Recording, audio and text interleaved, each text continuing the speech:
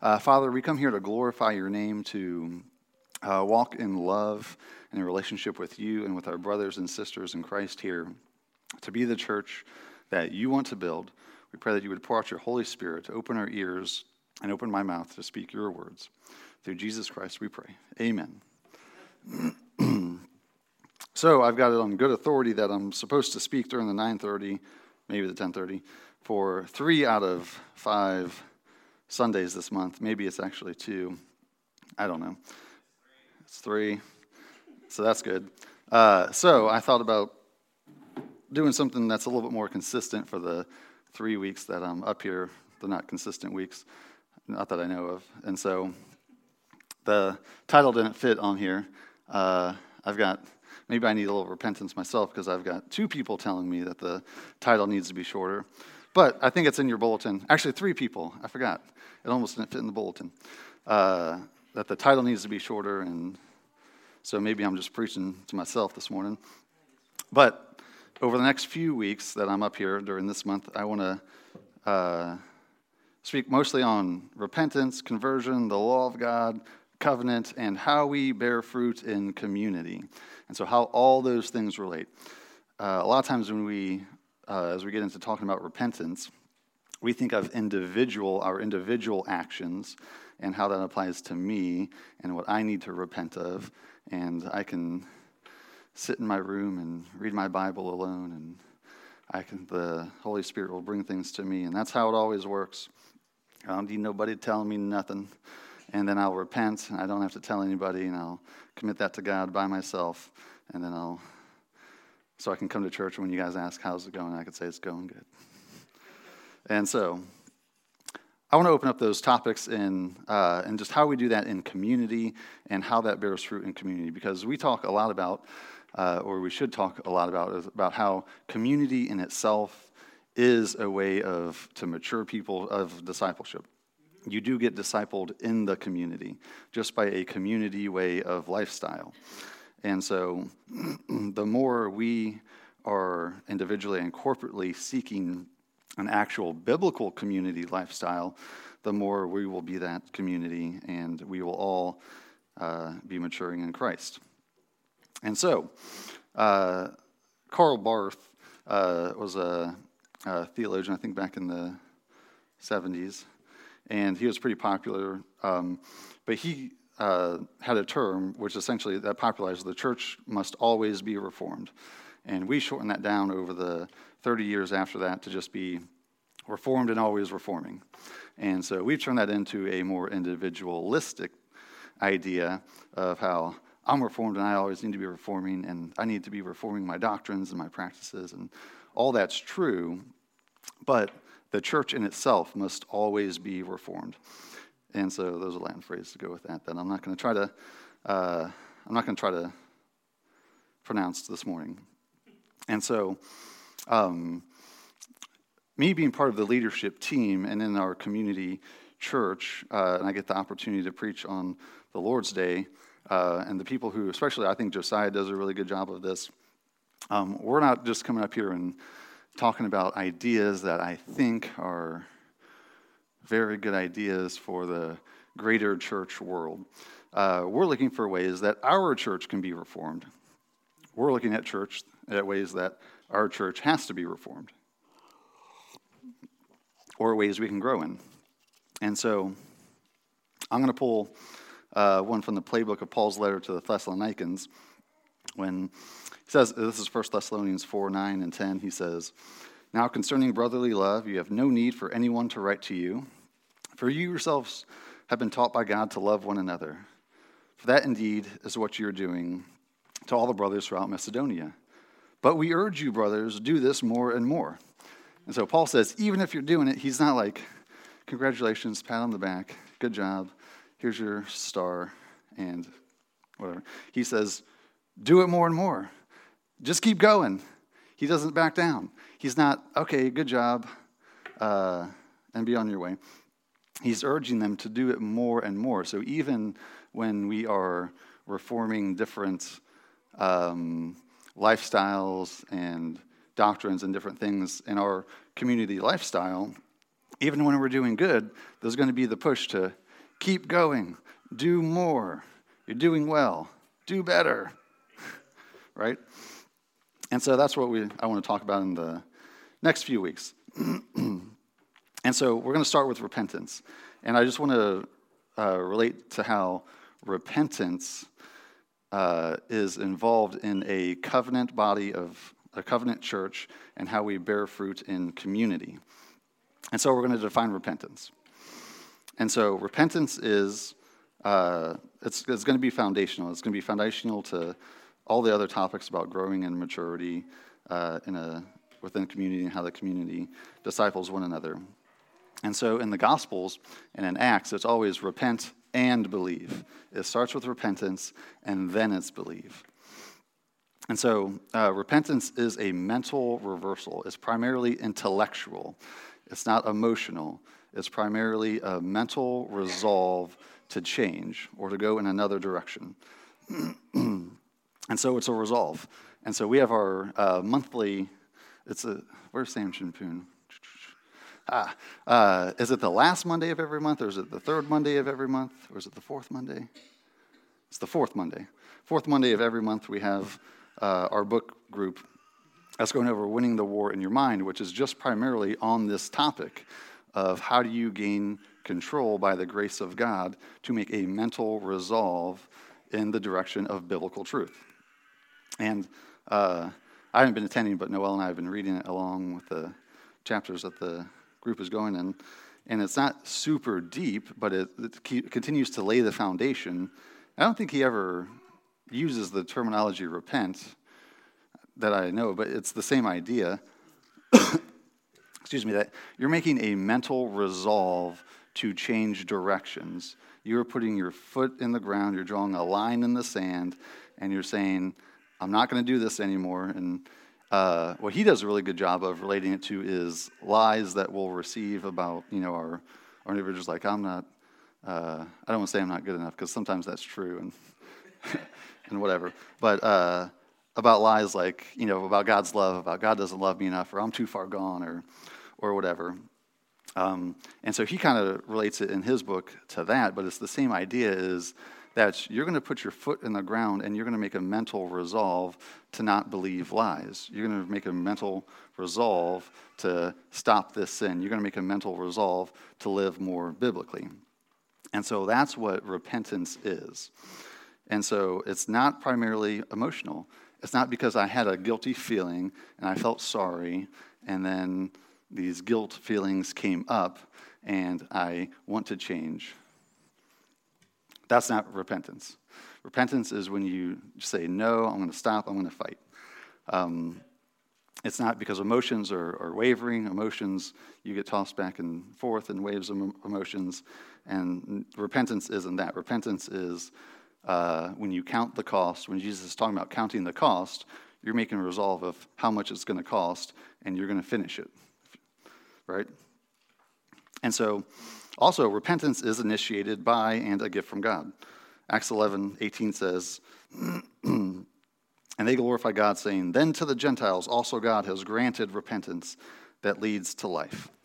I think it's also Romans 2:4 that says that repentance is a gift from God. Let's look at that one.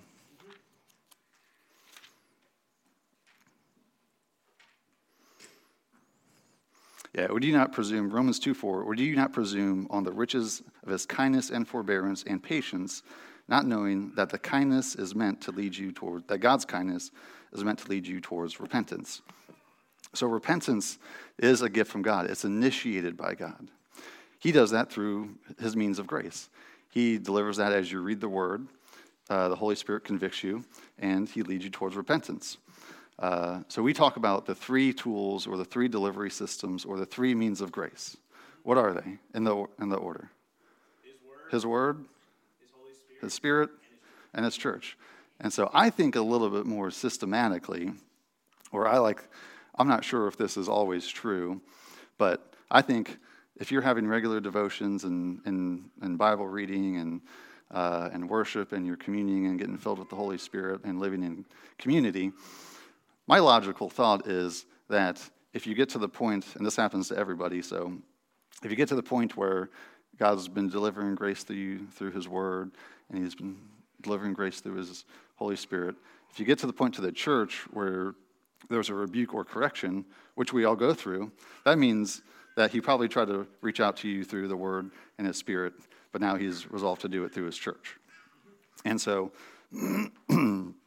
so many times, the gift from God that leads us towards repentance is a rebuking word from another brother or sister, right? And so God works through his means of grace, but it's always by his grace, and he is doing that as a kindness to individuals and as a community lifestyle that we want to live in, because he loves us, because it's a gift, because you don't get to belief until you go through repentance.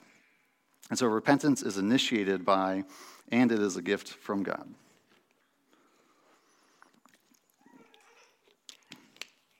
So repentance is an ongoing daily foundation for the Christian life. 2 Corinthians 7:10, for godly grief produces a repentance that leads to salvation without regret. Now this verse doesn't go against what I said about repentance is not emotional, but there is grief that leads towards us wanting to hate our sin or whatever and lead us towards repentance. And so repentance is supposed to be a daily foundational resolve in the Christian life. And so we don't really make any progress forward if we're not repenting, if we're not continually repenting. So if we're not continually putting our foot drawing the line in the sand and saying, I'm going to show up to the 9:30 on time this week. And if you're not continually resolving for that, then you're not going to make it if you're habitually late. We got an 8:30 prayer meeting. I don't get there that early. I don't think my alarm even went off till 8:30. So I don't even have that mental resolve to get there because I haven't made that mental resolve. Haven't gotten there. And so, but it's a daily, ongoing foundation to the Christian life to live in that mental resolve to work towards the Christian lifestyle. I'm just going to label it the Christian lifestyle in godly character, in wisdom, in devotions, in living in fellowship with one another, not having bitterness, whatever it is. And so it's a foundation. It's every day. This is what I'm going to do. I'm going to live. I'm going to grab a hold of the grace of God, and I'm going to walk forward. So it says repentance that leads to salvation without regret. And so that repentance is the one that brings forth fruit. So repentance must bring forth fruit and must cause a change in behavior. And so, how do you pronounce the guy's name? Greg Groeschel. Okay, there you go. I listen to his podcast occasionally, and he says it, and I don't listen to his name too much. Just the content. And so he brings out in Winning the War on Your Mind about how this is, like when you change your thoughts, when you change your life, it'll change your lifestyle, it'll change your actions, but it all starts in the mind. It all starts with the mental resolve. And so you don't really bear fruit in any way without repentance, without making a mental resolve to move forward.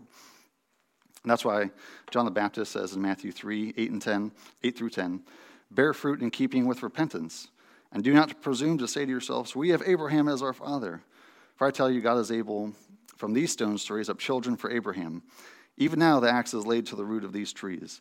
Every tree, therefore, that does not bear good fruit is cut down and thrown into the fire. And so repentance is supposed to bear fruit. And so one way, just in a pragmatic way, without putting any specific time limits on it, if you are continually saying you're repentive and you're trying and you're doing things, but there's no fruit, then you have to wonder, are you really repentive? And I don't want to put a time frame, well, I repented yesterday of this, and I was just thinking on the way over, I have certain mannerisms that I found out are offensive and rude. I found that out after Noelle and I got married, and she told me about them. And she reminds me about it. It's much less than it was a year ago, but it's still something I'm working on. And so I've got a mental resolve and I'm trying to work forward in some of these things to change a lifestyle where I've created these mannerisms that is offensive and they are rude. And so I'm working on that for the last year. But, so I don't want to put time limits on what it takes to bear fruit. You kind of have to have some wisdom and understanding. Don't get down on yourself if you're working towards something like, you're trying to change something that you've been involved in or a lifestyle that's been for 15, 20 years. It's not going to change overnight. But with repentance, you are going to bear fruit. When you grab a hold of that grace of God, he's going to lead you in that. But if there's never any fruit, there was never any repentance. It was just guilty feelings and sorrow, or then there was blame shifting and excuse making or whatever. And so let's listen how our Lord puts that in Luke 13. Or how he relates at least the concept of repentance and bearing fruit.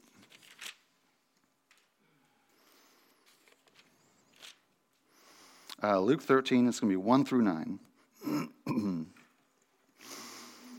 There were some present at that very time who told him about the Galileans whose blood Pilate had mingled with their sacrifices.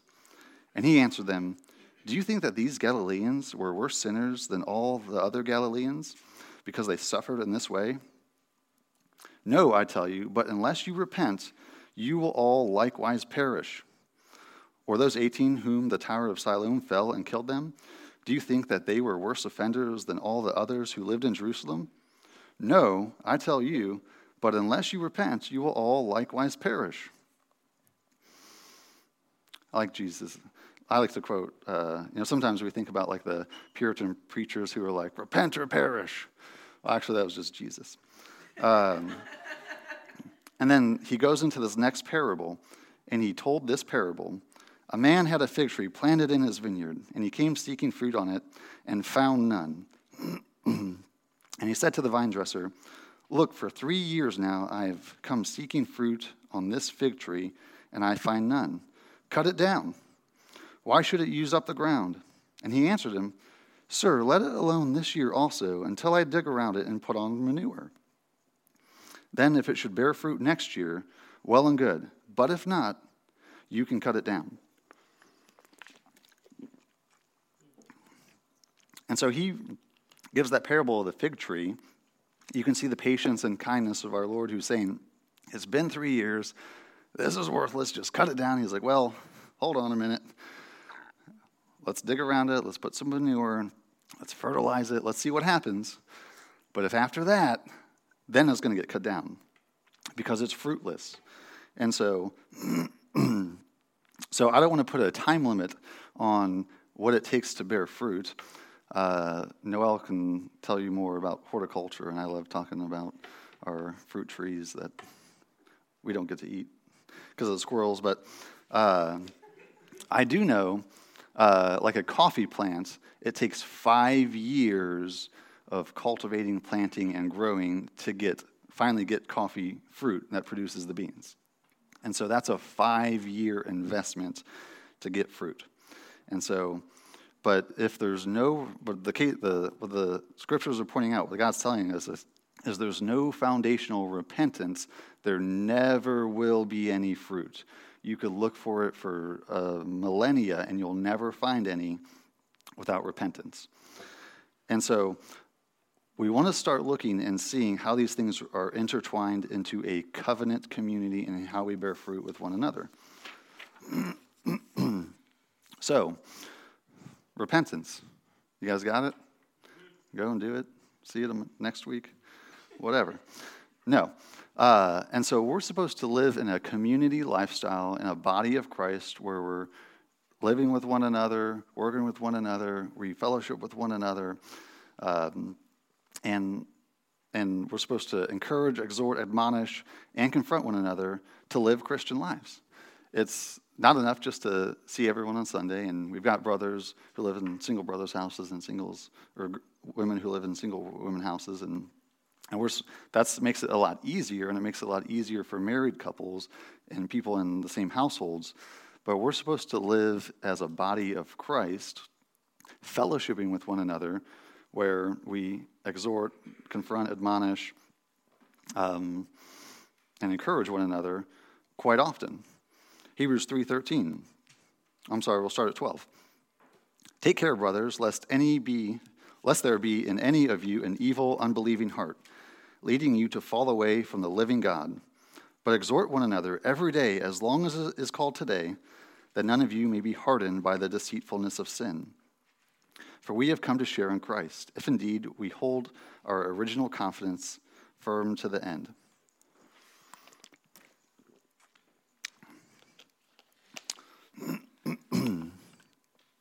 So, he doesn't say, but church leaders and some of these other people and some very specific people exhort one another. He says, just exhort one another. Just all of you, exhort one another, encourage one another, confront one another if you see sin. You're supposed to be living in a lifestyle where you know each other deeply, and you can't exhort one another when it says that the deceitfulness of sin takes hold of people. You actually can't exhort people on anything meaningful in someone else's life unless you know what's going on, right? I can't just go, John Luke, I exhort you, don't steal and don't lie and don't cheat. And if any of those apply, take them and run. That doesn't. We have to fellowship with one another in such a way that we can actually have meaningful exhortations. And so you can't just leave it up to the elders, the deacons, the leadership team, or just somebody else. We're all supposed to be doing that. We're all supposed to be exhorting one another, encouraging, admonishing, confronting. Galatians 6, 1-5. Brothers, if anyone is caught in any transgression, you who are spiritual should restore him in a spirit of gentleness. Keep watch on yourself, lest you too be tempted. Bear one another's burdens, and so fulfill the law of Christ. If anyone thinks he is something when he is nothing, he deceives himself. But let each one test his own work, and then his reason to boast will be in himself alone and not his neighbor. For each will have to bear his own load. And so what does it say? This is Galatians 6. Now, it comes right after Galatians 5. You guys following me so far? Okay. Everybody knows Galatians 5. What's the prominent theme in Galatians 5? The fruit of the Spirit. Okay, so keep that in mind when it says, you who are spiritual. And so it doesn't mean those who are mystical and those who are always praying and, that's certainly true. And those people who are just like floating around an inch off the ground because they're too holy to even touch the ground. Those aren't the spiritual people. When he says, you who are spiritual, he's talking about the people or the type of person he described in Galatians 5, who cultivate the fruit of the Spirit, who walk by the Spirit, live by the Spirit, who are led by the Spirit, right? Who don't, in opposition to those who are gratifying the desires of the flesh. And so, excuse me, when it says, if anyone is caught in transgression, you who are spiritual should restore him. It doesn't say that you should take that to somebody else so you don't have to, right? It says just you who are spiritual, you who walk by the Spirit, you who are led by the Spirit, you who are constantly day by day being led by the Spirit and cultivating the fruit of the Spirit. And so that doesn't mean that that's only a certain group of people or that's only the leadership or elders or anything. It just says the people who are led by the Spirit. What do you do when someone on leadership sins? Well, you who are spiritual, restore them. What do you do? But it says to restore them in a spirit of gentleness. And so we have to be a type of community living in the body of Christ who isn't quick to jump in and confront all the time. Sometimes that's necessary, right? So how it happens in real life is, with a spirit of gentleness, you usually have to take a step back and say, wait a minute, So what I saw or what I'm observing or what I'm thinking about this person, is it true? Right? And so you take a step back, you observe, you pray about it, you think about it. If the Lord's showing you something or the Lord's using you or wants to use you in fellowship with someone else in any admonishing or correcting sense, you usually have a little bit better relationship with them anyways. Is that usually true? And so there are some people I wouldn't correct just because, number one, it's not that big of an issue, and I don't have their ear. And so, but the first thing after that is, can I do it in a spirit of gentleness? Can I relate to this person? Now, when I talked about the mannerism I had been working on for a year that's rude, I thought I was being gentle, I thought I was being nice. And so it turns out I wasn't.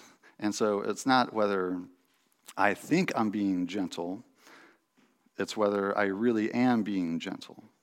It's can I come to, if I have to confront somebody, if I have to admonish them in a direction or encourage them, can I actually do it in a spirit of gentleness?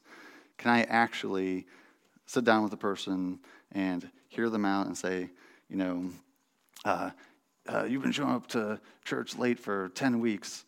I just want to encourage you that you need to repent, and maybe that's true, but maybe they need help with the kids. Maybe something else is going on. Can you hear that person out in a spirit of gentleness to see what the problem is, right? Instead of coming with the opposite of a gentle spirit or coming into with a spirit of gentleness is a spirit of accusation, a spirit of correction, a spirit of pride looking down on the person, right? And so we're called to do that as a community. Proverbs 27:6. Faithful are the wounds of a friend. And so what we want is true community is, this isn't super insightful, true community is a lot deeper than surface level, right?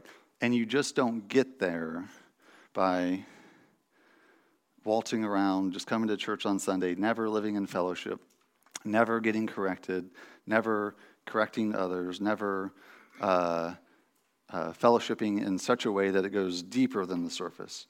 And so what happens a lot, I don't know if this has probably happened to just about everybody. What happens a lot is when we start living this lifestyle, it doesn't go the way we want it to go, even if you're on the right. I just had a situation with someone where I corrected them, and I didn't think it was going to go towards repentance, but I was admonishing them and encouraging them in a certain way, and I would have liked to have more hope, but I just didn't. And it didn't go the way I wanted it to go. The relationship wasn't restored, and actually got worse. But I prayed that it would be restored. And I thought I came with a spirit of gentleness, but we'll see. And so what happens often is sometimes it just doesn't go how you planned. And sometimes that's on you, and sometimes that's on them. But what does Christ say about how all men will know that we're his disciples? Is that we have love for one another. And so when we talk about in our church, in our community of people, it's easy to get sectarian in our church of 60, 70 people. We got our little group over here, we got a little group over here, we got a little group over here. About? Oh, right, yeah. That's a good example of, I follow the nerds table, or I follow the single brothers table, or I follow there's different groups or whatever. And so, but we're called, but the unity and the love we have for one another is is our shining light and example to unbelievers outside of the church. And so when there's disagreements or arguments or things that need confronted, what's even more important is that there's going to be unity at the end. Can you come to the table with a spirit of gentleness that says, you might even have to verbalize this, that says, hey, I wanted to talk to you about something. Can I talk to you about that? And explain what it is, and explain that I want to make sure that we leave on good terms, even if we disagree. Even I want to hear you out, but I want you to hear me out, and I'm going to come to you with Bible verses and scriptural explanation, and can we reason by the Word of God, and can we, by the end, commit to unity? Because if you can't do that, then there's almost no hope in the first place. And that's, if one side verbalizes that, then what's the hope of going forward? If you come to someone and says, can we do this and can we stay unified, and they say no, then what's the point of going forward, right? And so when Proverbs says, faithful are the wounds of a friend, you can't get to the friendship, the real deep friendship level, without wounding one another. And oftentimes you've heard, we call it the shootout principle of you shoot, I shoot, we shoot. We don't just keep rapid firing back and forth, right? It's you'll shoot me, I'll shoot you. You heal my wounds, I'll heal yours.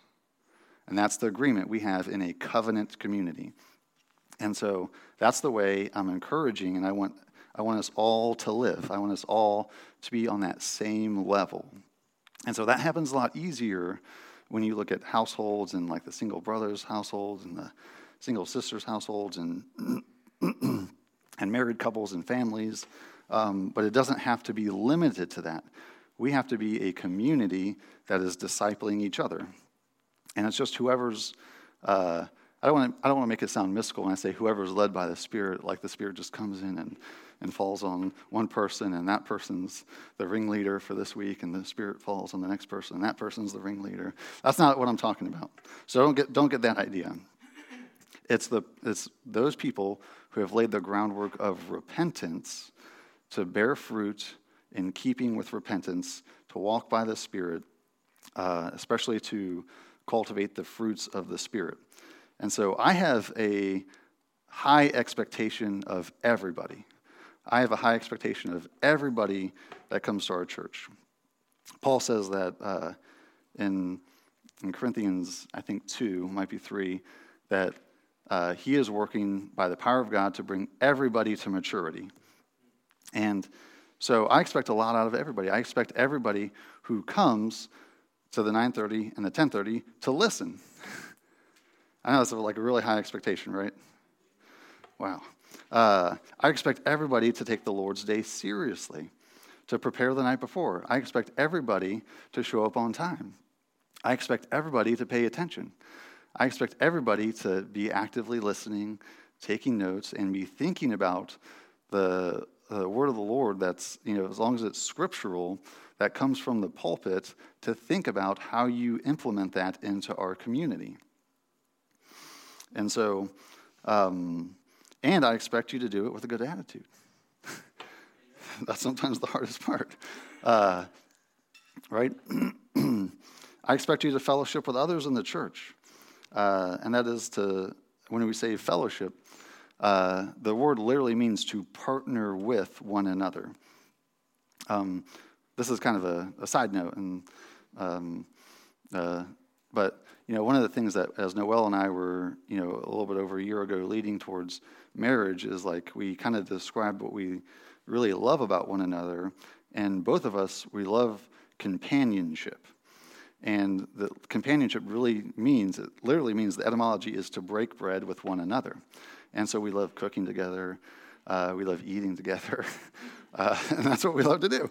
That's that takes up a good portion of our time together, is cooking and eating. And we have a weekly date night of how we can stay in fellowship with one another, and so largely that's just us cooking and eating as our date night. And maybe I'm not eating the right things because I'm not getting any bigger. But when we're talking about Grace Christian Fellowship, it's in our name. It's not just a buzzword. When we're fellowshipping with one another, we're partnering with one another. And we could all have ideas about what that means, but that means we're partnering in biblical accountability, biblical truth. Ephesians 4:11 talks about that. The apostles, prophets, shepherds, teachers, evangelists are given to the saints for the work of ministry, to bring everyone to mature manhood. And so that's not primarily the ministry going out. That's primarily and foundationally the ministry within. And so we're supposed to be ministering to one another. We're supposed to be exhorting, encouraging, admonishing, correcting one another. And we're supposed to be doing it in a spirit of gentleness. And we're supposed to be receiving it in a spirit of gentleness, in a spirit of not putting up walls. I've had people, and it's fine. I welcome it. That talk to me about my speaking style and different things I say from the pulpit, and there's been quite a few things that said, "Don't say that from the pulpit." I'm like, okay, that's a good idea. I can't say it from the pulpit. Anyways, I repent. But what happens to all of us is instantly we put up walls. We want to block it, right? It's hard. When it says faithful are wounds of a friend, when someone's trying to stab you, if you know anything about preserving your life or self-defense, you want to block it or push it away. That's our natural inclination. And that's just the inner man when we're being confronted, when someone's trying to exhort us and they really are coming in a spirit of gentleness and trying to lead us into a deeper relationship with Christ and in unity with one another, our natural inclinations a lot of time is still going to be to block it and to defer it and say that's not true or just put up a guard. But I would encourage everybody, just as we kind of work towards this in a community, to here's an example for me. A lot of times that happens, and I put up a guard and I say something that's very harsh or sarcastic or confrontational back, but then it takes me a couple minutes to go, okay, yeah, I'll actually listen to that and I'll try to understand what you're saying, and I'll examine that, and maybe a couple more minutes or a couple more days, I'll apologize and repent and talk to the person. That's just how it goes. Our inner man wants to put up defenses. Our inner man wants to block it. Our inner man does not want fellowship or unity with one another. But our spiritual man through Jesus Christ does. And so that is our expectation as a community. That's our expectation as fellowshipping with one another. I have these high expectations of everybody, of living in unity, confronting one another, admonishing one another, receiving it. It shouldn't be just one-sided all the time. It should be admonishing, encouraging, exhorting, confronting one another. And we'll never actually get deeper fellowship, unless that happens. We'll never be able to be an effective church that ministers to one another unless that happens.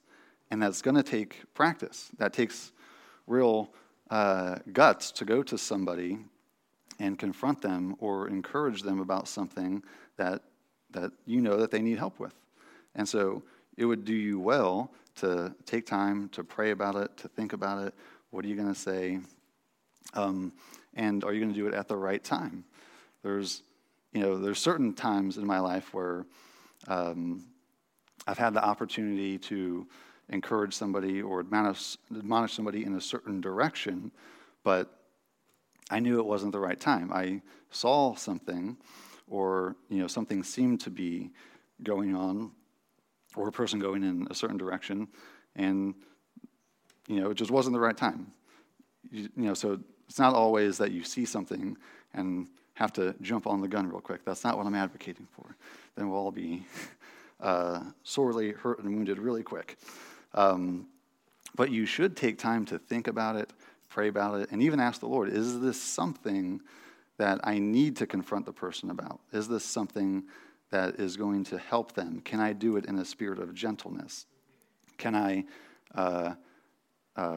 bring it to them at the right time and as Matthew 18 says, if, a brother's caught in a transgression or sins against you, you talk to them privately first. And so you normally, if it's, a big sin or something, you don't go to the fellowship hall and raise your hand and say, "Can I get your attention, please? I got to talk to this guy about his sins."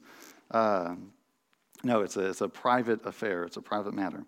And so, and that's what leads, in having the foundation of repentance that's often what leads us to repentance, is our church community or other brothers and sisters who are admonishing, confronting, and correcting us in that direction. It gives us an opportunity to repent. It gives us an opportunity to bear fruit. It's the grace of God to go that way. And the more we do that as a community, the more we do that with one another, start in your households, in your marriages, in your families, and work on the broader circles. But the more you do that, the more the fellowship will get deeper, the more that us as a church community, as a body of Christ, will actually be effective in discipling one another. And so the next week, I speak, which might be in 2 weeks. I don't remember. Then I'll have a block after that. We'll talk about conversion and the law of God and how that works in covenant, in a covenant community, and how we bear fruit together. So let's close in prayer. Lord, we pray that you would pour out your Spirit on us this morning in worship, that you'd pour out your Spirit on us, that we would, as you give us your Spirit, we would be led by the Spirit, we would walk in the Spirit, we would live by the Spirit. That would be the community that you've called us to be. Give us this grace, Lord Jesus Christ, through your Holy Spirit. Amen.